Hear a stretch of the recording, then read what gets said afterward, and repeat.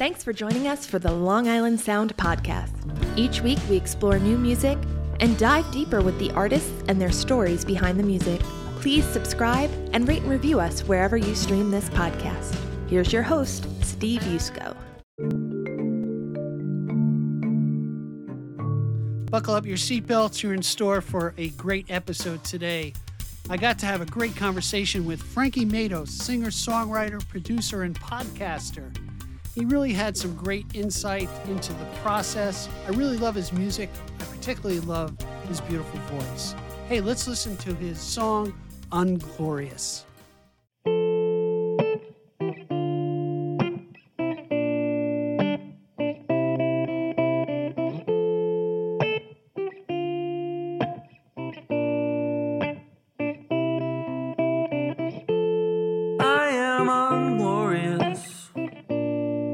That's okay, I've always been that way.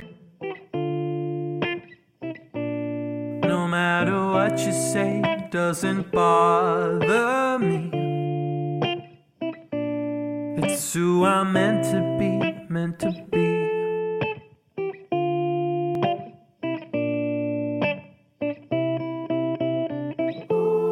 I am ungraceful, but not disgraceful, just a face full of anxious smiles. But if we chat a while, then you'll get to see the passion inside of me. Don't put a bag over my face. Just don't look at my face in the first place.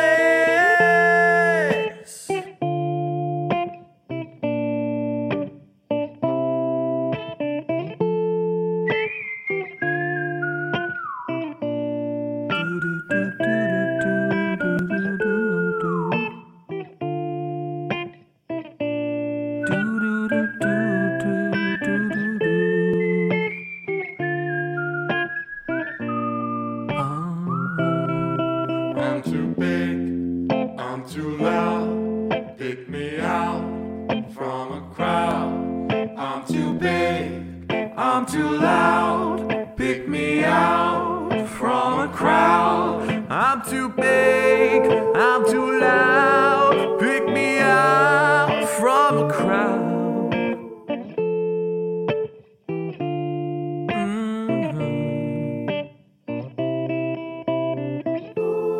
I am unglorious, but that's okay, I've always been that way. No matter what you say, doesn't bother me. It's who I'm meant to be.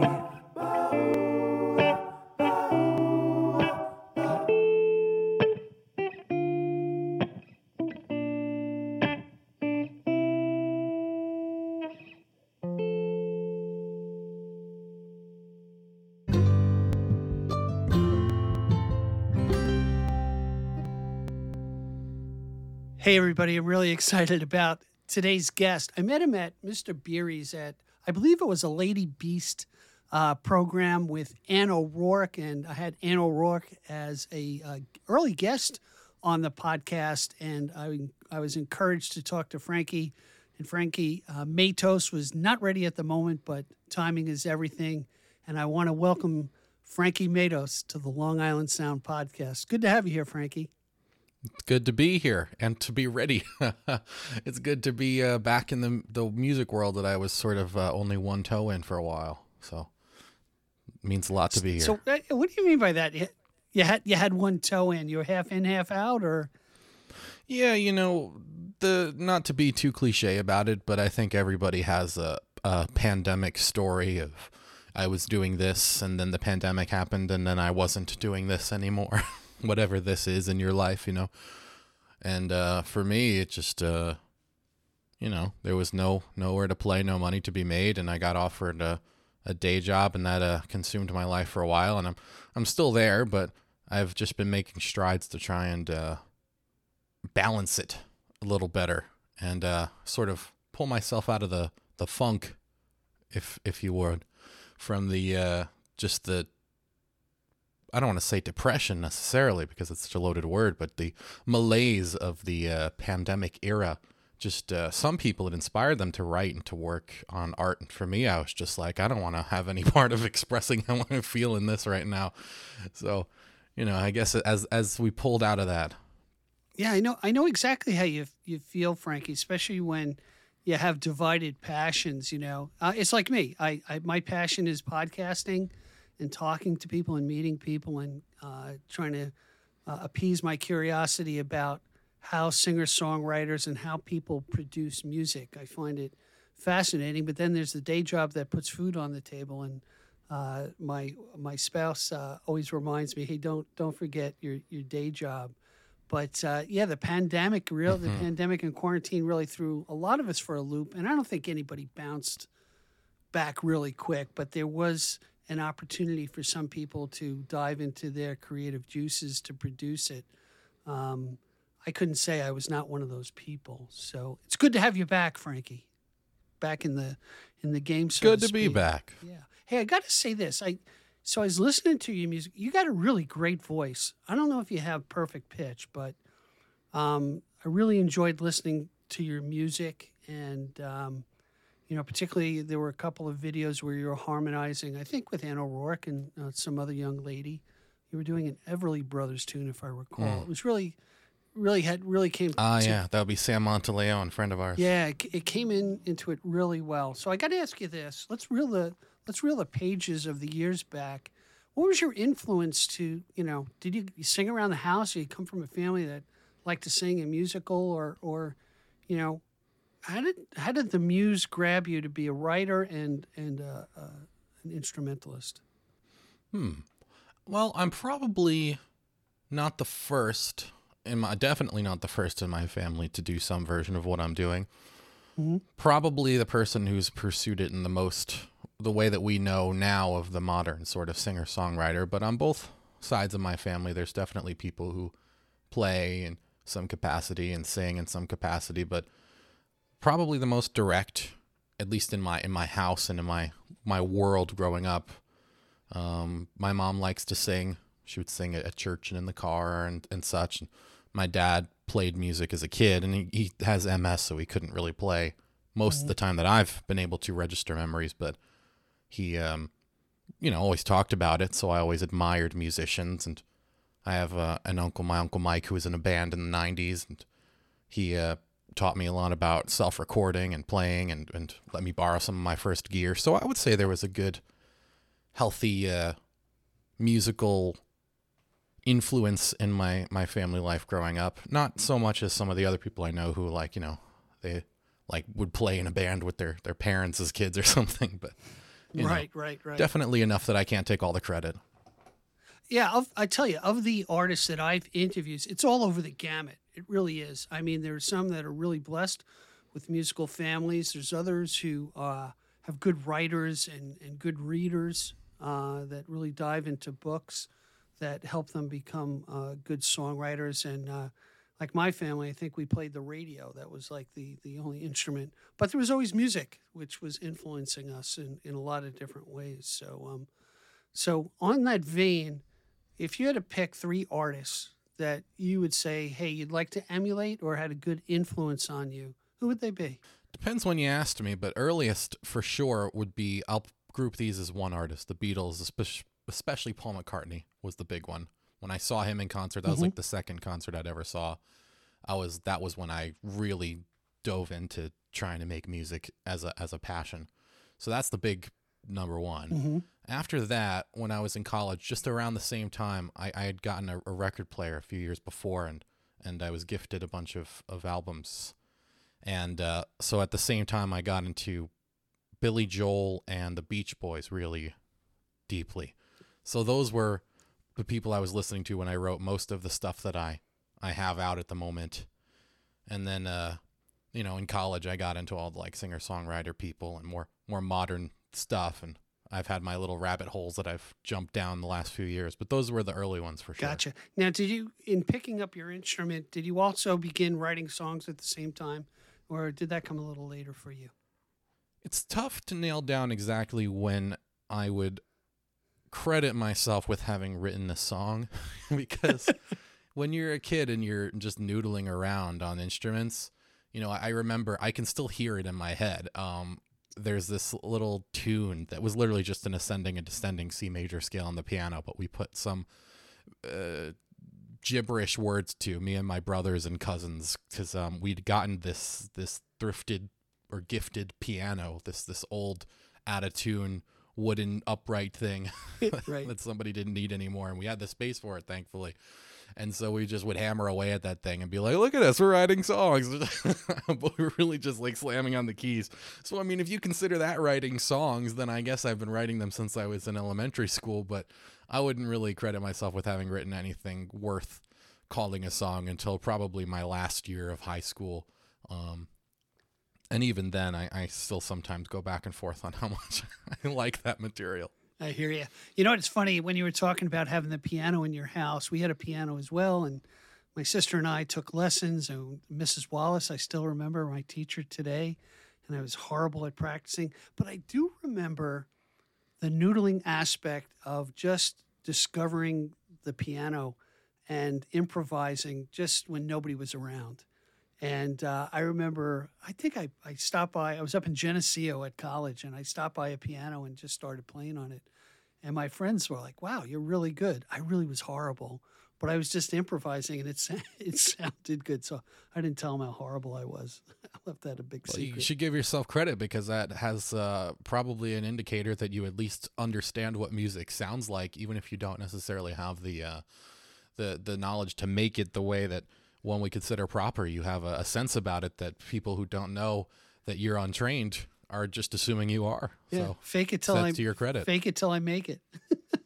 That's life. That's all life. That's right, exactly. You got to picture yourself doing it. And in saying that, let me ask you, what was your tell me about your first experience taking your guitar and singing in front of people. How long ago was that? And tell me about it. What was the experience like? People or person changes, but I think probably the one I'll credit person to the first time, because if this person would have shot me down or told me I was terrible, I kind of wonder if I would have had the bug that, that bit me, that made me go, I got to do this in front of more people. But I had this first girlfriend in high school, when I was a little kid, probably I think my sophomore year of high school.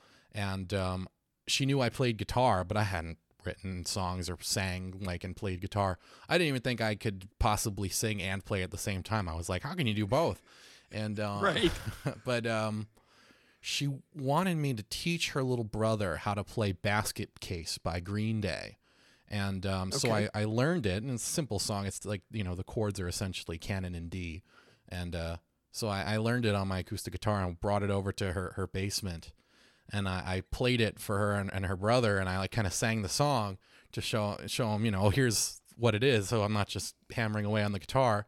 And I was like, yeah, I'll show you how to play it. But, the girl had said oh, that was good. And her parents were like, oh, we could hear you from up here. That sounded good. And I think after that I was like, I should try that again.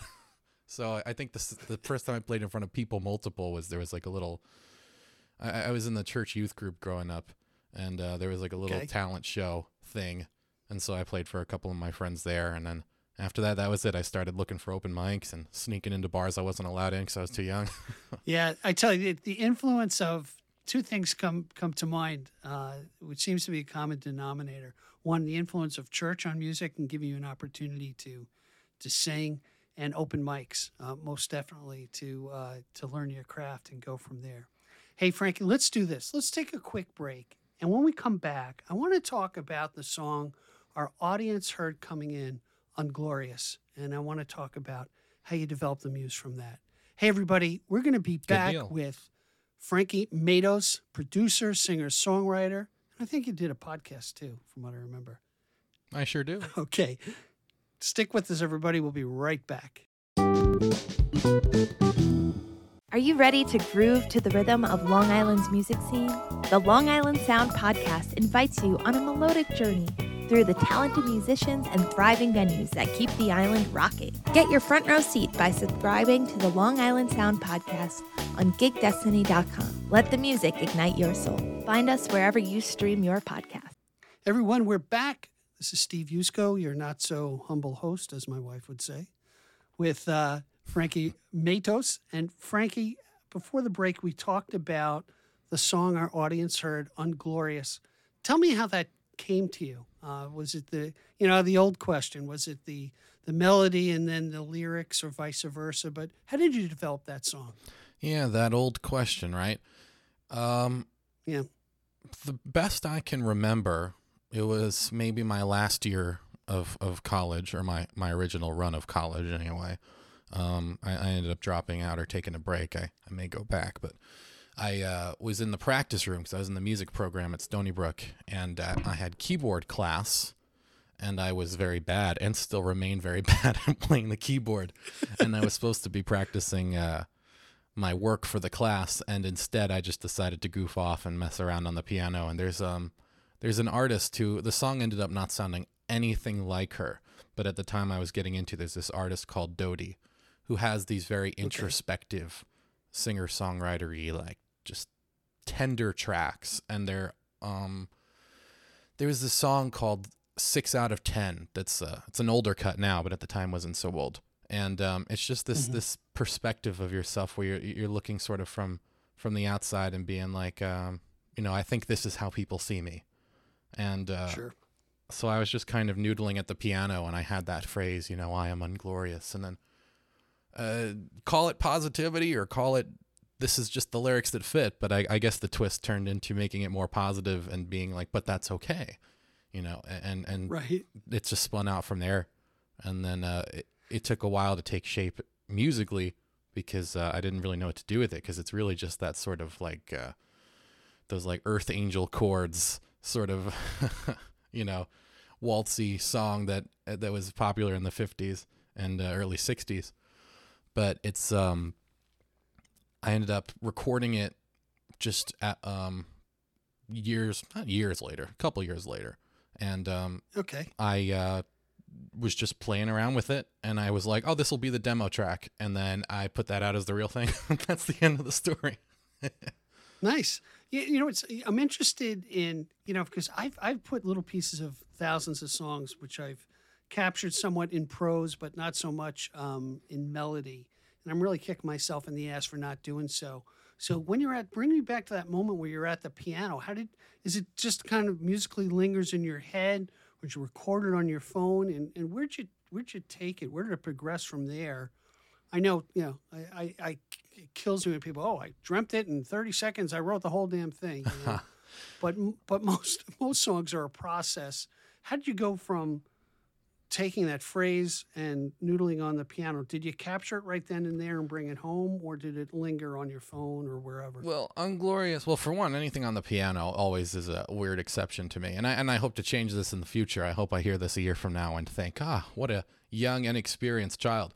But I'm not very good at the piano, so typically I'm just maybe playing one note or one half chord, a dyad, a triad, just something to sound like something. And but I know for sure what I had was the Dodie song I was sort of thinking of has this refrain that's like, I feel like a 6 out of 10. And so in my head I go, I am unglorious, and I was like, okay, let me go from there. And so when I had that little melody to it, it kind of has to go down now. So na na na na na na. And okay, now I'm gonna go to the relative minor, and it's like, so there's a little bit of I guess mild beginner level theory to it. I probably wasn't thinking that hard about it at the moment. It probably just felt natural. But, thinking about it later, I can go, okay, that's why I did this, why I did that. So I probably had those 4 chords and maybe some lyrics. I don't remember exactly how far I got in that little session. I probably wrote it down. Maybe I did a voice memo. I don't really remember, to be honest. I have a terrible memory for these things. But, I was frequenting this open mic where I met most of my friends that doesn't exist anymore, called Vox Populi. My friend Mike Perlmutter ran it. And that was probably the first place I played it. But I think I played it with all open chords and So it took a while to develop. So it didn't really come out right there on the piano, but I think for me, a song always starts with one little idea where I go, this is enough for me to branch into the rest of it. You know, if it hooks me, then I go, all right, let me expand it. So I guess that must have hooked me enough.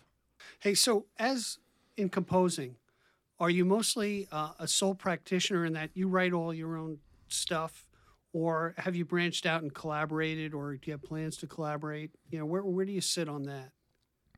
I have been trying to warm myself up to the idea of bringing other people into it. It's only very recently in my life that I have people I think I trust enough with that vulnerability. That's the word I'm looking for. That works. You know, because by the time you finish writing, you've decided, and I spoke with Pete Mancini about this on my own podcast. Great guy. Great guy, by the way. Love Pete. And, you know, because I was asking him essentially that question, because I was saying, I would really like to collaborate with people. How do you do it? And he was saying, well, you know, by the time that you've written, you've decided how much to be vulnerable about. You're done with it, right? So when you let other people into that process, you know, you've probably decided at the very least, this is what the song's about. This is what I'm going to write. And then you're having other people, you know, in that process. So maybe I can start there. But I do have some people in my life who are interested in collaborating. So maybe in the near future, but up until now, it's been just a one-man operation. Yeah, I've talked to other artists who've done some interesting collaborations with strangers, so to speak, you know, where they'll do a songwriting circle, I don't know what you call it, and they'll come up with, you know, let's write something about windows, you know, and they're purposeful about it in piecing stuff together, whether they're piecing it into their own song or a group song. It's an interesting exercise to, you know, put out. So, hey, let's do this. Let's take another break, just real quickly. And when we come back, I want to talk about the new single that you have out that I really want everybody to hear. Okay, everybody, hang with us. We'll be right back with Frankie Matos. Calling all music enthusiasts, Long Island is a wellspring of talent, and the Long Island Sound Podcast is here to celebrate its vibrant music scene. Tune in to discover the stories behind Long Island's incredible musicians, their creative process, and the iconic venues that make the music come live.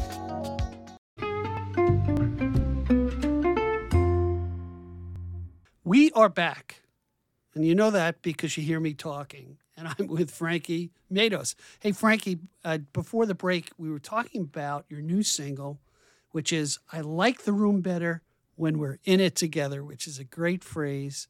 Tell me about that song. It's released, right? It's out in the marketplace? It's out in the marketplace? It sure is. Yep, came out in March, which makes it my most recent release.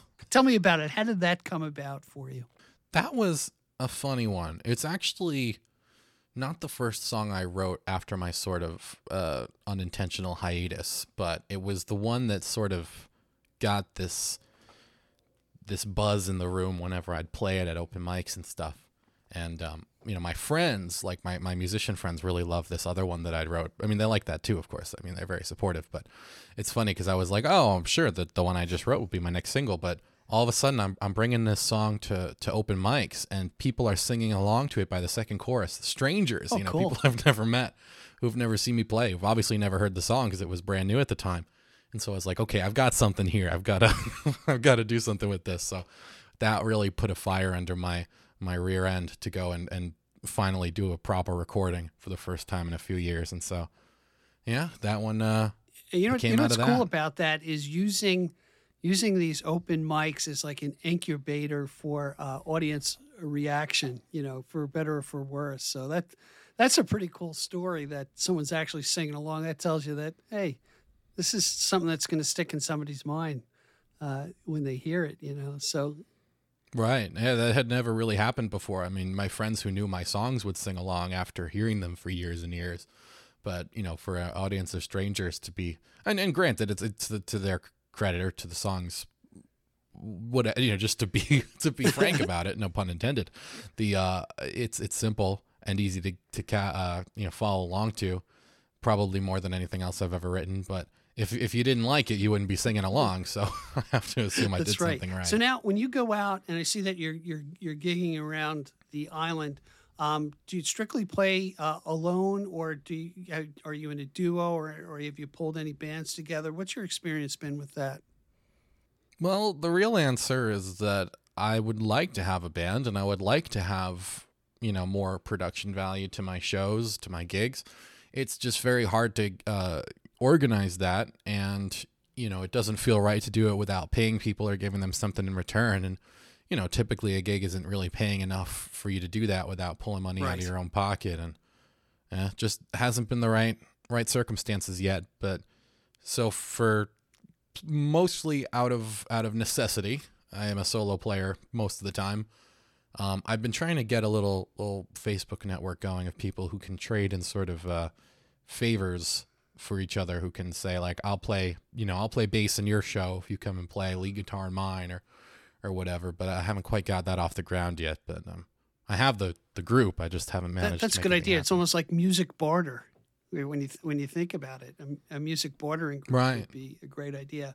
It's funny because when you bring that up, and this wasn't my intention in the question, is what I found in speaking.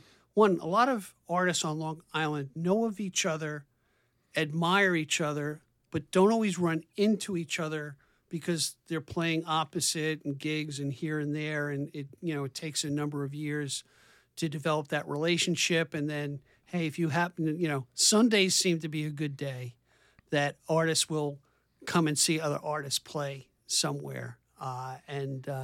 That was my experience. We did this thing at a place called Fire Island Vines with my guitar teacher, Mike Nugent, who's a great guy. And Mike knows the world. And Mike opened, I can't tell you, thousands of doors to me, who's just a schmuck, who is not a musician by any stretch of the imagination. But he opened a lot of doors for me. And we started doing these like shows. And then all of a sudden, there'd be 4 or 5 other musicians in the audience supporting him and then coming up and playing here and there. And I like to revive that. I mean, summer is usually like the time to pick up the golden eggs because there's so many venues that are looking for people to play, and there's that backlog after quarantine I think, for a lot of people to get out. But I'd like to kick up the Long Island sound check, or whatever we're going to call it, and do something like that. And maybe it can be a collaborative effort to network, you know what I mean? To have those conversations and have people hear you live. Because I think it's so different than a recording. It's just somebody, they can see, hey, yeah, this guy's an entertainer. Hey, look, they're singing to a song. Shit like that, I think is priceless, really. So, and there I go talking about myself. For sure. Where we're going. Hey, let's do this. No, that's it. That's not. You're talking about community. You're talking about how stuff happens. That's the reality of the scene. I tell you, if I had a wish, if I had like money that's dripping out of my brain to pay it, I'd love to either promote a festival or put some sort of gathering together, strictly musicians and those who really support them, to do something like that. I've been to, and it just came into my brain right now. You ever go to the Bethpage Village restoration? It's a wonderful place in Old Bethpage that has all these old buildings, circa 1600s, 1800s. And they have this huge barn there that they actually do weddings at. It would just be a great venue for music. It just looks like where you can have a hootenanny. For those who know what a hootenanny is, yeah, that's for the old folks. But a hootenanny is a shit good time with a lot of musicians and music lovers. So, anyway. Yeah, I had a friend who had a barn in their backyard who did that a few summers ago. It's a great time and a great way to collaborate and meet new friends. That's what life's about. So before we forget about the song, it's called, speaking of rooms, I like the room better when we're in it together. Check it out, everybody. We'll be right back after the song. Stick with us.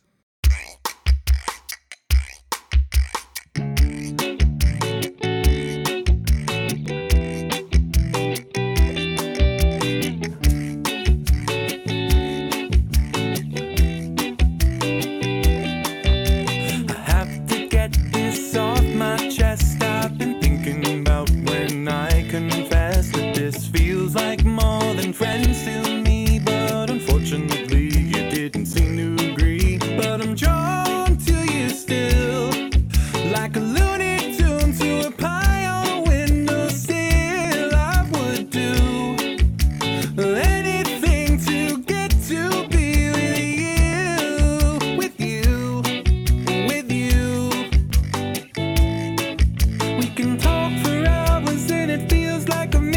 'cause I like the room better whenever you're in it. Ooh, I like the room better when we're in it together. Ooh,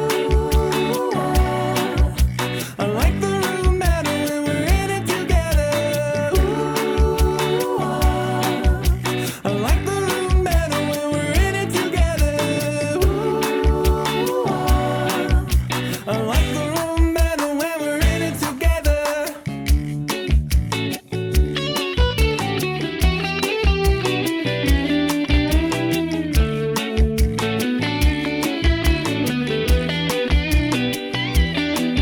Every week we cook together in my kitchenette, and I still can't believe this isn't happening yet. I stare at you through the stovetop steam while thinking to myself, we make a lovely team. Then you give me that look.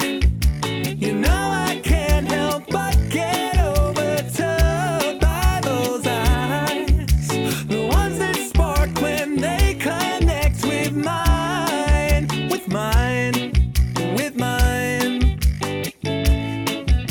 I'm crazy about you, there's no other way to spin it, 'cause I like the room better whenever you're in it. Ooh, I like the room better when we're in it together.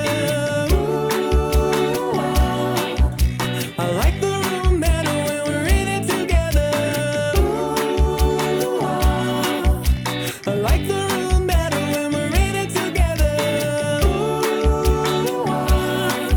Ooh, I like the room better when we're in it together.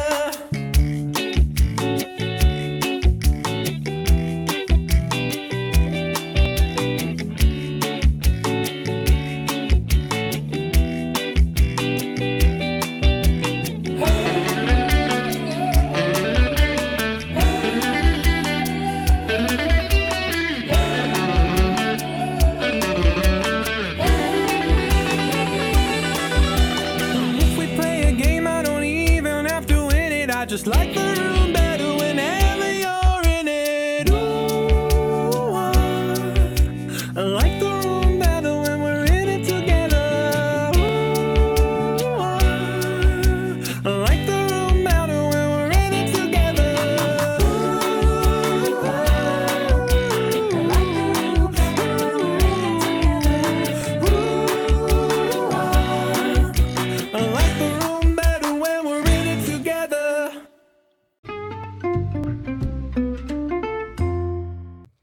Hey, everybody. Good to have you back after that. It's going to be a hit. It's just a great song that people sing to, from what I hear, at open mics. And it's hard to picture if they're singing along when they hear your song on Spotify. But I hope they do. And I hope you have great success. They better be. I wish you great success. It's a really, really good song, Frankie. Hey, I want to talk to you Thank you. about your recording process, how you got into that. Tell me a little bit about your podcast too. I'm really interested in what you play around with, what you do with that. Yeah, that all goes hand in hand because it just comes from a passion I have for audio production. I really like, I mean, as every artist or most artists will tell you, there is the powerful feeling in being a creative comes from, well, I hate to say making something out of nothing, because the quote unquote nothing is years of other people's knowledge Sure. that's been passed on to me and influences, but we'll say for the simplicity's sake, making something where there once was nothing. And these are the tools we use to do it, microphones and interfaces and computers and, once upon a time, reel-to-reel tape, I suppose, and other such things. But, I started making little recordings of myself when I was a little kid. I was in a elementary school chorus, and I just wanted to know what my own voice sounded like. And we had a little, old headset computer thing, one of those that plugs into both the headphone jack and the little microphone jack. They're both those 3.5 millimeter jacks, which you don't see on computers anymore. And because this was an old computer, I was second grade or third grade or something. And I sang some old Christmas song, the Christmas is Coming song, but I sang it in my little high girly voice. I had this falsetto, which is where the falsetto Nice. I use today comes from. because my voice started changing early, and all the people in the chorus were girls, and so I had to match their tone. So I actually learned to sing like that first. But I immediately destroyed that recording because, of course, as anybody who has ever recorded their own voice knows, it does not sound good until you've done a lot to it, compressors and EQ and all such things that I didn't even know existed when I was in third grade. So, but that was just that was so satisfying early on, and I just iterated on that forever, over and over again. I probably credit my little brother was the first one to introduce me to the software I use now, which I'd like to get out of using this because it's kind of not good for what I do, but FL Studio, it's more for electronic music, for loops, but it's cheap, and he got a copy to noodle around with, and so I've been using that same that same license for years now. I've recorded everything I've ever done on it. I recorded my stuff. I recorded an EP for Ann O'Rourke. I recorded an EP for my friend Holden Miller, who's doing really well. Not because of that EP, but I'm still proud of it. And so it's just been a bug that bit me early, and the podcast is part of that. It's the next piece of that.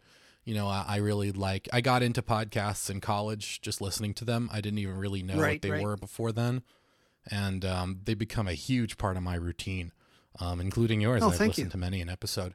And it's just, I just like it. It's the friend that's in the room while you don't have to contribute to the conversation. You can be a little less lonely when you're working on something or driving. And I was like, I want to do that. So I just started doing one. I had the idea right before the lockdown. And in the earliest iteration of it, while it was probably technically not safe to get together, my friend Karen Bella and I just sat in my parents' backyard because I was living with my parents back then. So that's how long ago I started it. I just hooked up this microphone that you see on camera here, if there's video, and another one like it. And actually, no, this I didn't even have this yet. I had a cheaper one. I had these little $20 Behringer microphones, but they sounded okay. But you can definitely hear the echo of the alleyway we were sitting in, because it was like going back to the backyard between two houses. So so much echo, and but it was fun, and I liked it so much, and I decided that I would keep doing it once in a blue moon. I'd like to do it more. I just I don't want to force it, and I don't want to run out of guests. So I tend to put them out every couple of months. I think we've probably had mostly the same guests, or I think you've had pretty much all of my guests on yours at some point. Ann and Delaney Hafner and Pete and all these people. Just great people who know how to say interesting stuff about being artists, and so that's what it's about. And that's what I do. I know. So interesting. So I backed into podcasting. One, it was during quarantine. A friend at the time said, hey, can you be the host? You seem like a good guy to do it. And I really fell in love with it. And I was like, I think I can do this. That podcast fell apart because it was real arduous to put together. We had to depend upon his son to do it in Pro Logic and all this stuff. And I'm a gearhead. I love technology. It's like my sandbox where I love to play. And I just went to YouTube and I followed this guy, Pat Flynn, who talks all about podcasting since he started back in 2012. And there was just so much information that I found, wow, I can do this. I picked up Audacity, which is a free program, and I played around with that. And I made my mistakes and, a disaster before you become a master type of thing. But I really love it. But, the more you get into it, man, the more I got to know, particularly when it comes to sound and how you can manipulate it or correct it. And then, it's like going to a psychology class and they tell you don't psychoanalyze yourself. Well, don't record yourself and then become a recording engineer, quasi-recording engineer, because you'll pick your shit apart, man. I was like, I say wow way too much. You can hear me breathe in between every sentence. Like I'm an asthmatic. I am asthmatic, but, emphysemic, I think that's a good way to learn, though, because if your voice is so precious to you, if you're just recording other people, you may not have such a fine-toothed comb to go through it with, because you go, oh, this is their voice, sounds fine to me. But when you have, your voice and your personality, your brand is your baby, right? So if you don't sound good to yourself, when you're hearing yourself, then you're going to really learn how to edit the heck out of it. Right. But I tell you, there's also, as far as podcasting goes, I found a big generation gap. So people, and this is just my opinion, people like above 45 oh, wow, you have a podcast? How do I listen to a podcast? I'm like, holy moly. Oh, yeah. Right. And then you've got the sweet spot is like from 15 to 40. They know what podcasting is. They listen to a lot of podcasts. People who travel, and commute, they're into podcasts. So I had a studio owner come to me and said, wow, you got a great idea, but it sounds like you're trying to promote it to people who have no idea what a podcast is. And I was like, holy shit, you're absolutely right. So, you change things up. I my daughter told me, hey, you got to get younger artists in, so it's been fairly diverse, and I've been very fortunate. And I didn't go into this thinking, hey, will I run out of guests? I threw all caution to the wind. And guess what? No problem getting guests. It's a win-win. Right. Well, people love to talk about themselves, don't they? Don't we, I should say. I include myself. Yeah. They got the same subject manager. I love me and they love themselves. What's better than that? There you go. A beautiful marriage. So I look forward, Frankie, to your coaching on the podcasting front to give me a critical ear or ears to my podcast, because I always look to get some feedback to say, hey, I like this, or I didn't like that, or I had one guy early on. He was very fortunate. He said to me, he goes, it sounds like you're talking inside baseball too much. And I was like, wow, okay, that's good to know. And I really appreciate those type of criticisms. Same thing with anything else we do, I guess. I think you just get a new host, you'll be fine. Fire that guy. All right, Frankie, and thank you for coming, Frankie. It's been a podcast that's been we're running really late here. And hey, Frankie, let's talk about the last song you brought to the table. Not that it's your last song, because you have more songs. And, fingers crossed. Don't take another hiatus. Come on, keep working. You two, No plans to take any hiatus anytime soon. All right, okay. So tell me about My Remedy, and then we'll let the audience have a listen. Yeah, that song recently became important to me again because my cousin asked me to play it at her wedding recently. Shout out to Gabby and Derek. It just reminds you that even though a song might become old to you, and even more so, it was written, I don't like to talk too much about what songs are about because I like to let people imagine for themselves what it means to them. But, for me, the song wasn't about a real person. It was just a feeling that I wanted to write about that didn't exist. And so for other people, when they hear it, that's actually kind of the magic of not over-explaining your songs, is that song has meant something to people and the relationships they have in their real life. People have made, even just the little social media post where they quote a lyric from it and they'll send it to me and they'll be like, look, it's our song. We were listening to it on the way home from that open mic where we met you, and, it's been our song ever since. And I'm like, wow, that's more than I ever imagined for it. And so, it's I always call it an imaginary love song, but that's only true for me. For everybody else, it's just as real as any other. So, yeah, I think there's no greater compliment than when you tell a songwriter, "Hey, I've just added your song to my soundtrack of my life because it really touched me." 100%. That's the best in saying you sounded great. You know what? When a lyric and a song hits you, and I've said this before. And that's why I'm enamored and appreciate songwriters, is you have the ability to articulate things for me in a particular moment that I may have difficulty saying, or I don't say, or I keep hidden, or I've said in different ways. And when it strikes the heart, man, there's nothing better than that, So, hey, that's My Remedy.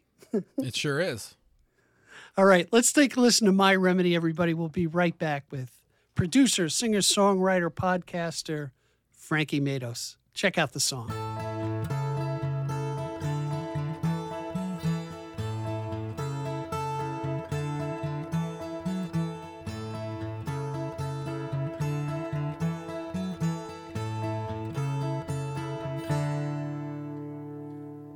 She picks up pieces I can't see.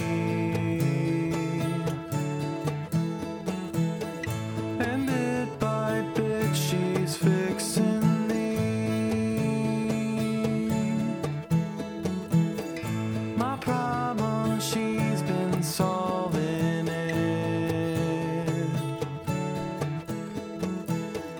She knows where all my pieces fit.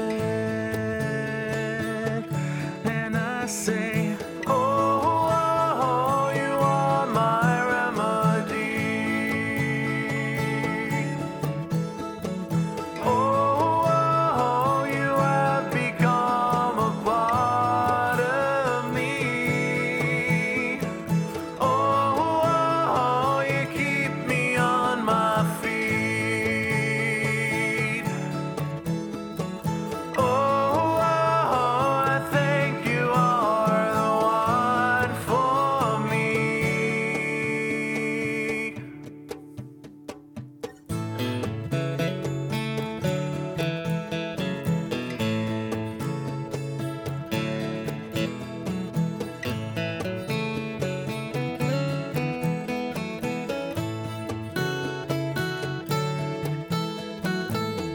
She gives me strength to carry on, inspires me to sing these songs. I just might marry her someday. And in my vows I'm gonna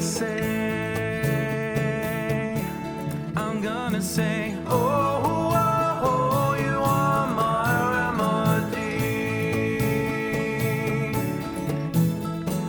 Oh, oh, you have become a part of me. Oh, oh, you make me feel so free.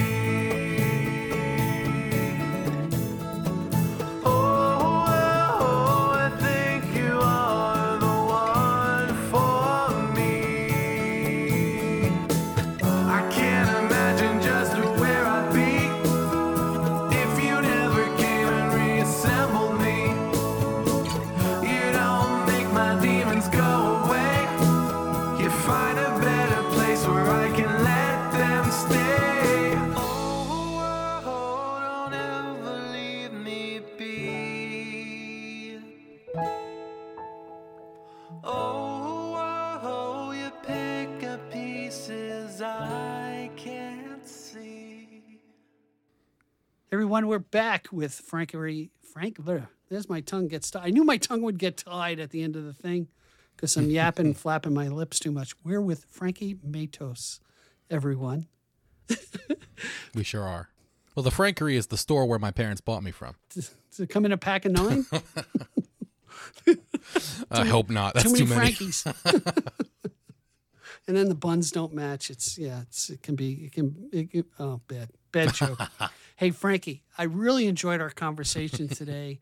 And thanks for giving us a glimpse into your world and how you put the muse together and especially your music. And that's what the Long Island Sound's all about, is the original music that is produced from the wellspring of talent. And you're one of those buckets of water in the wellspring for sure. So, Well, thank you so much. And thanks for giving people like me a platform, and people better than me, and people worse than me, maybe. I don't know. I won't judge. you settle. There you go. All seriousness, Frankie, thank you so much for your time. Say hi to all, to Pete Mancini. And I haven't talked to Ann in a long time. She's a really great voice. A music therapist, I think she is, if I recall. Yeah, so Yep. Anyway, till next time, everybody, be well, and we'll see you soon. Thank you for joining us today. I appreciate the time you spent with us. Please subscribe and comment and visit us at gigdestiny.com. Till next time, be generous with your joy, keep your spirits high, and let the music take you on a journey. Be well. Peace.